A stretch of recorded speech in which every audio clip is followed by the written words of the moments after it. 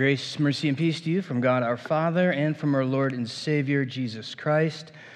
Amen. Brothers and sisters in Christ, this is a big one. Psalm 55. I feel like today we're going to learn a lot. So there's going to be a fair bit of teaching. It's almost going to feel, I think, for a little bit like a class and then a sermon. So apologies in advance for that. Psalm 55, a couple of things, maybe just to kind of hear and know about this. This one is from David. It's a maskil, a type of song.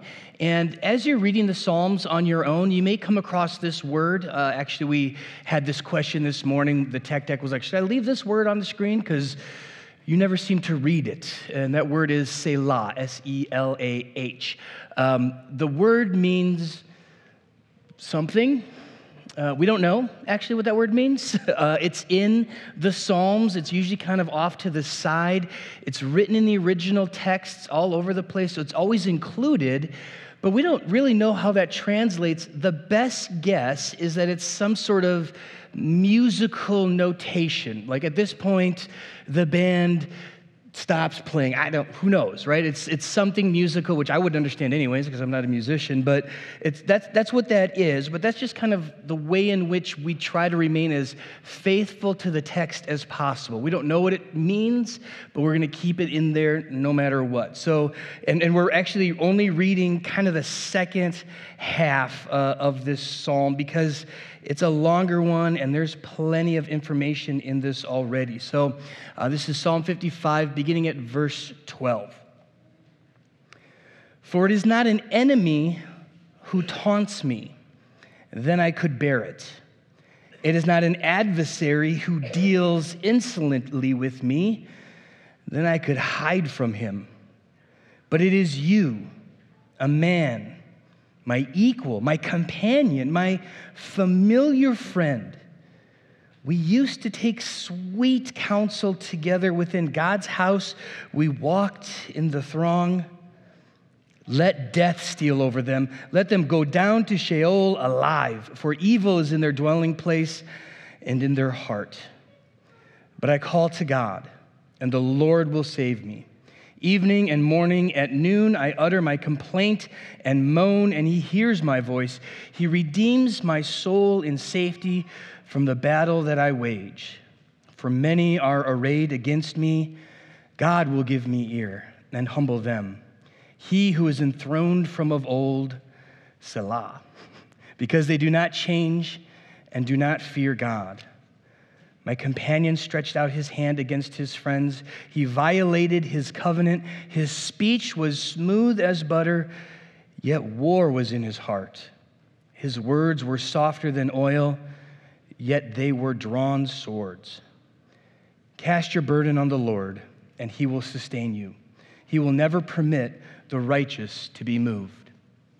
This is the word of the Lord. Brothers and sisters in Christ, I think actually we need to start this morning just by hearing from the disciples themselves in Luke 11. This isn't up on the screen, so you guys don't have to scramble looking for it. Just one verse, Luke 11, verse 1. Now Jesus was praying in a certain place, and when he finished, one of his disciples said to him, Lord, teach us to pray, as John taught his disciples. That's where we're starting. Lord, teach us to pray. This is an interesting point that the disciples themselves bring up to Jesus, that they need to be taught how to pray. And I think it's a common Christian experience that as you believe and as you try to walk a faithful life, you want to pray, and you feel like you should just be able to pray. It seems like something that should be natural, that everybody should just know, I believe in Jesus. I got the Holy Spirit when I was baptized, so I should just know how to pray. But that's not actually the case. Even the disciples say, Lord, teach us to pray. Prayer is something that is taught. It's communication with your Heavenly Father. It's this personal connection that we have with our Creator.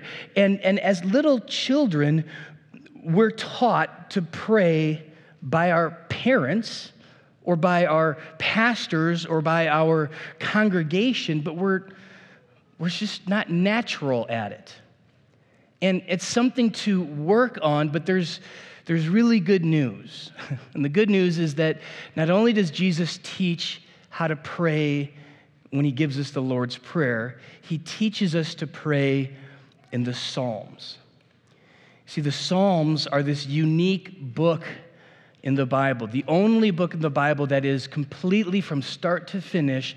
Bonhoeffer, we're going to talk about him a little bit in a minute, calls it the prayer book of the Bible.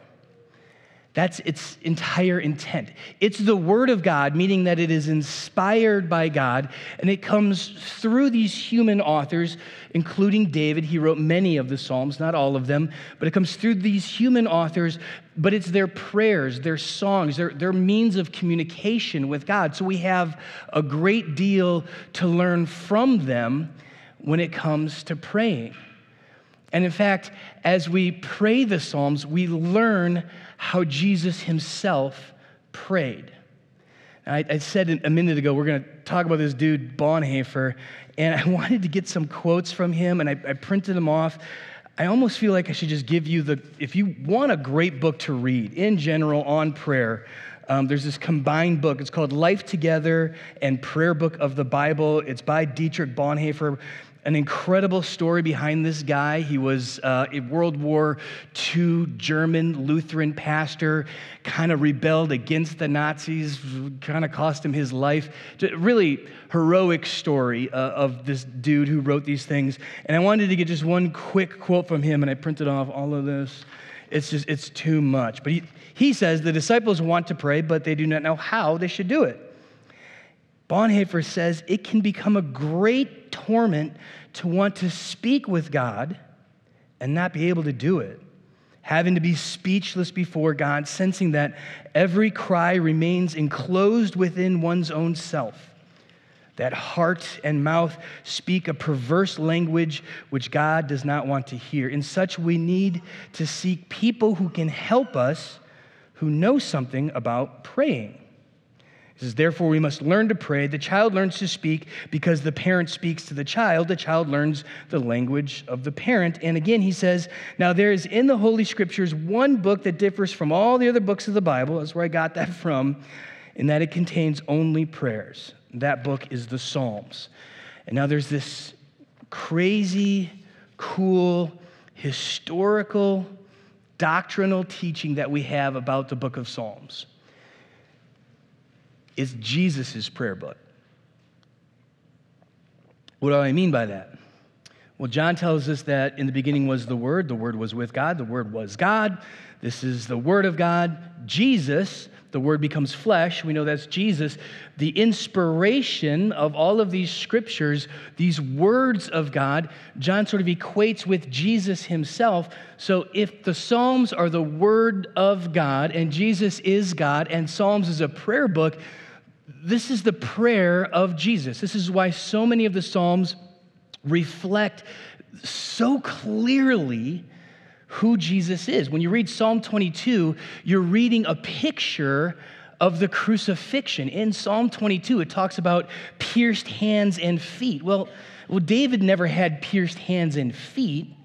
This is the Spirit inspiring Jesus to write things of pre-incarnate Jesus before he is born that pre-incarnate Jesus knows and are then manifest hundreds and hundreds of years before Jesus is born. I know that sounds really strange and weird because it is.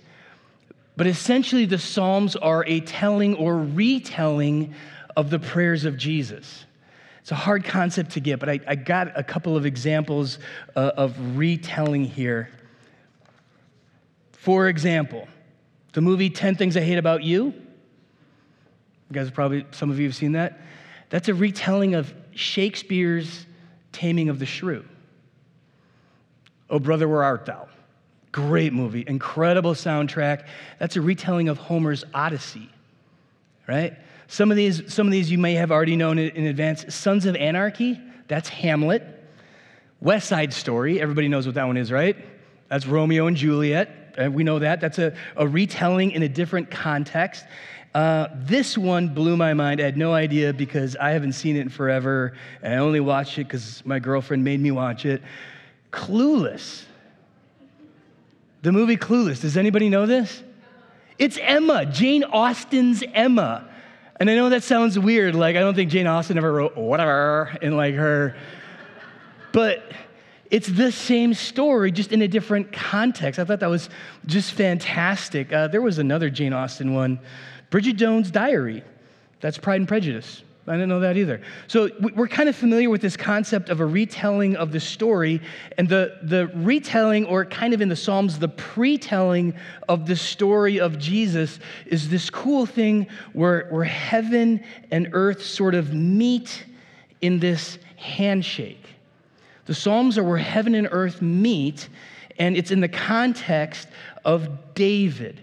So as we hear David writing in the Psalms, we're getting this sort of connection of these two things. And in this psalm, what you heard, hopefully, is the betrayal of David by some close friend of his, right? And so we're quick to think immediately, well, this sounds a lot like Judas.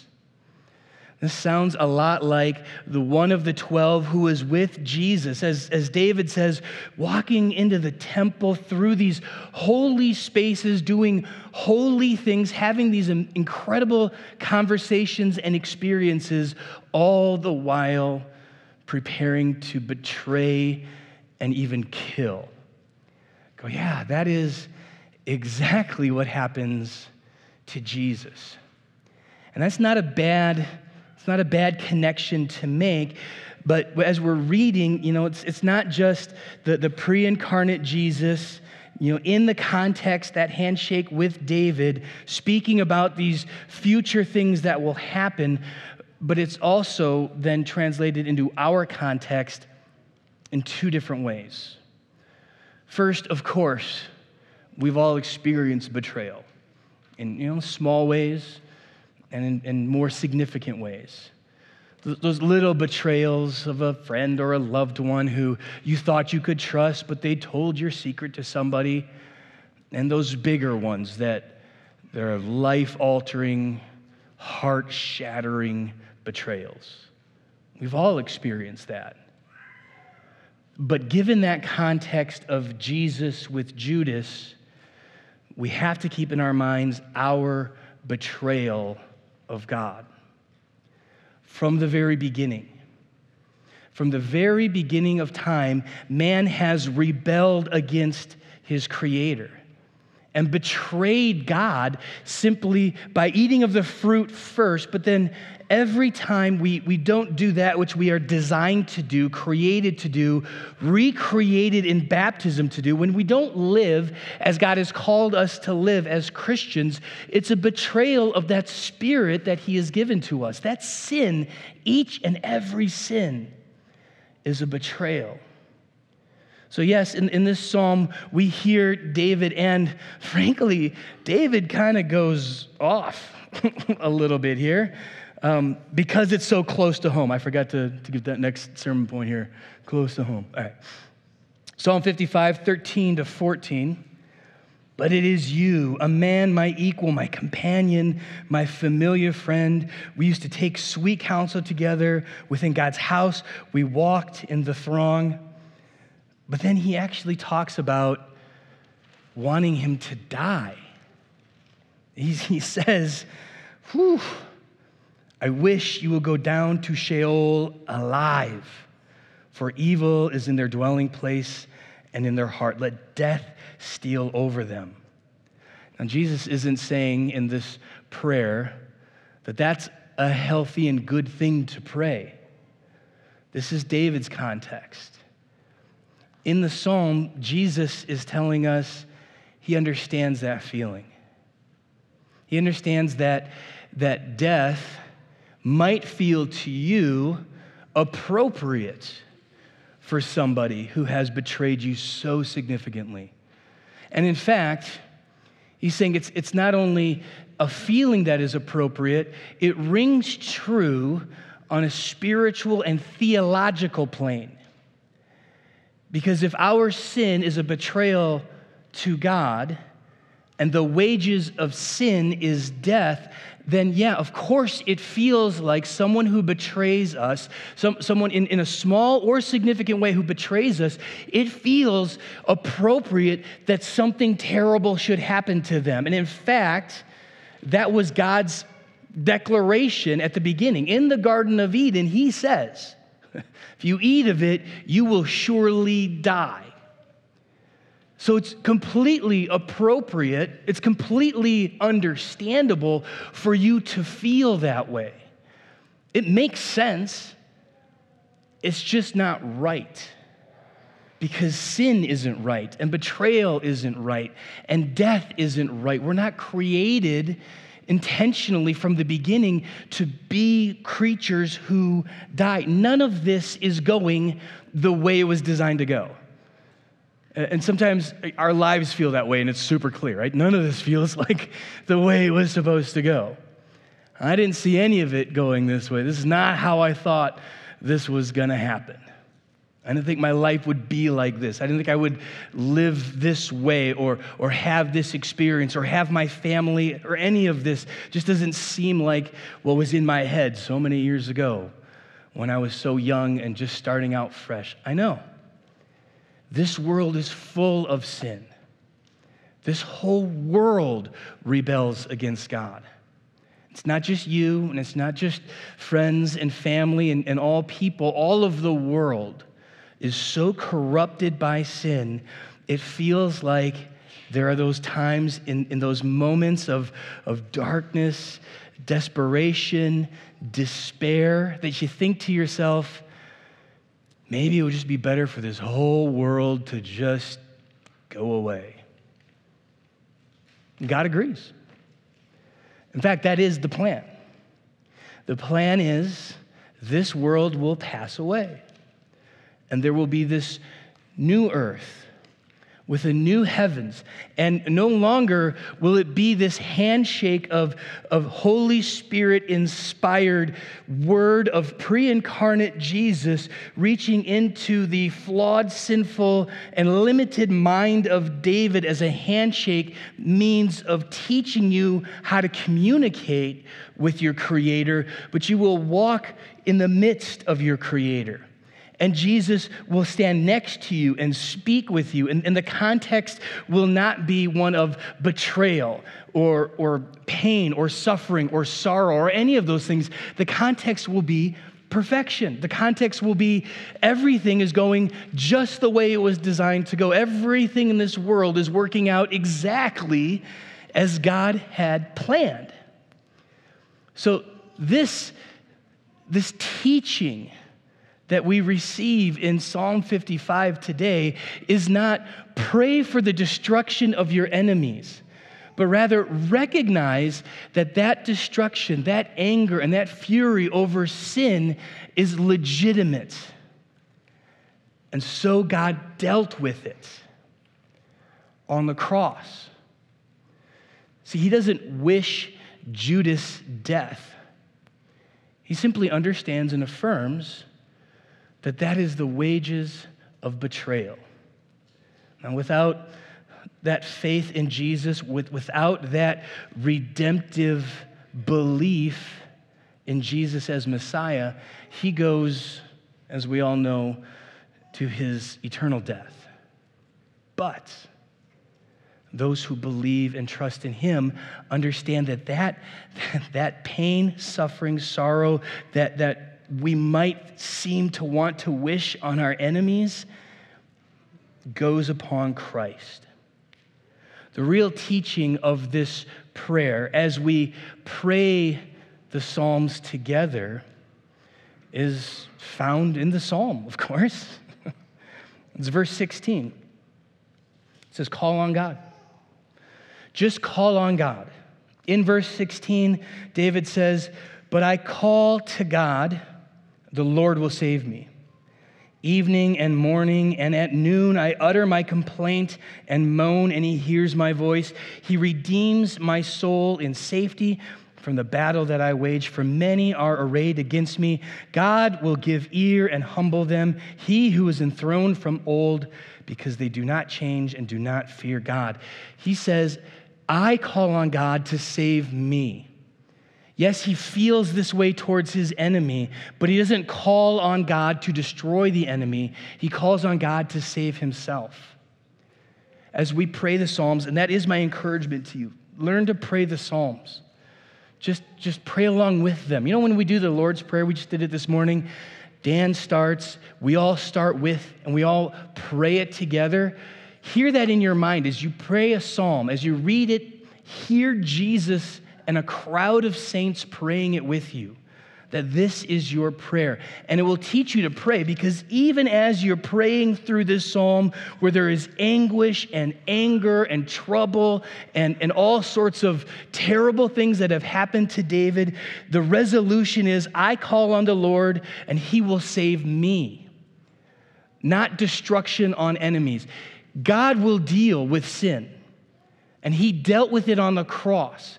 God will deal with the unrighteousness of others. That's not your responsibility. Your responsibility is not the sin of other people. Your responsibility is not to spend your time and your energy focusing on them and how they have wronged you. It literally will give you nothing. You will gain nothing from any of that.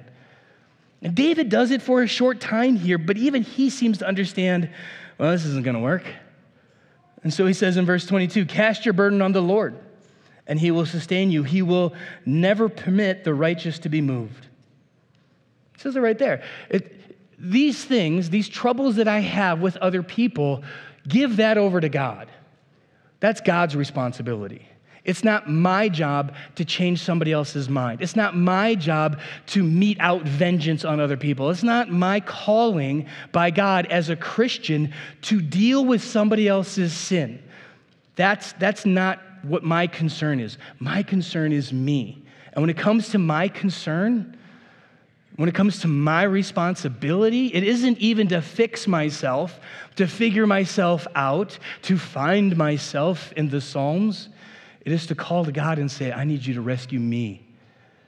I need you to rescue me, the one who betrays, the one who sins, the one who lies, steals, cheats, all of this. I need God to rescue me. This is my cry, and this is my time of prayer today and every day. Lord, rescue me. Because those other people, if I spend my time focusing on what they've done, what they've said, how they've hurt me, all of those things, it will profit me nothing. It doesn't hurt them. Doesn't actually do anything. All it does is keep my eyes focused in the wrong place. Keeps my mind and my heart focused on sin, on behavior that I can't control or influence, on things that I can't change, and nothing that I can accomplish. All it does is keep me away from the one thing God teaches us to pray over and over and over again. As we cry out, Lord, teach us how to pray, he responds with, well, start with calling to the Lord and asking him to rescue you. And if you are still stuck in that spot of, I don't even know how to pray, you're just like the disciples. In Luke 11, having traveled with Jesus several times, as Jesus goes off to pray, ironically, the Psalms, and he comes back and he says, Lord, teach me how to pray. It's all right here. Find some Psalms, just read them, and in your mind, hear Jesus praying with you. But allow yourself to be caught up in that and go through that roller coaster that David will often go through in his Psalms of the pit of despair to the heights of celebration, back to the pits of despair, and winding up in the same spot over and over and over again. Lord, rescue me. Lord, save me from this world of sin and brokenness. Amen. And may the peace of God sustain you in all things. Amen. Would you please stand to pray with me? Heavenly Father, I thank you for today, for each and every day you grant to me and all of us gathered here and online the opportunity to speak with you, We, Lord, need to be rescued. And first and foremost, as we earlier confessed our sins and received that absolution and forgiveness of sins, we come before you today humble. We come before you today grateful that you have rescued us eternally. Now, O Lord, save us from ourselves, from our own unrighteousness and brokenness, so that we may live each and every day to your glory and according to your will. In Jesus' name we pray. Amen. Receive the benediction. The Lord bless you and keep you. The Lord make his face shine upon you and be gracious unto you. The Lord look upon you with his favor and give to you his peace. Amen.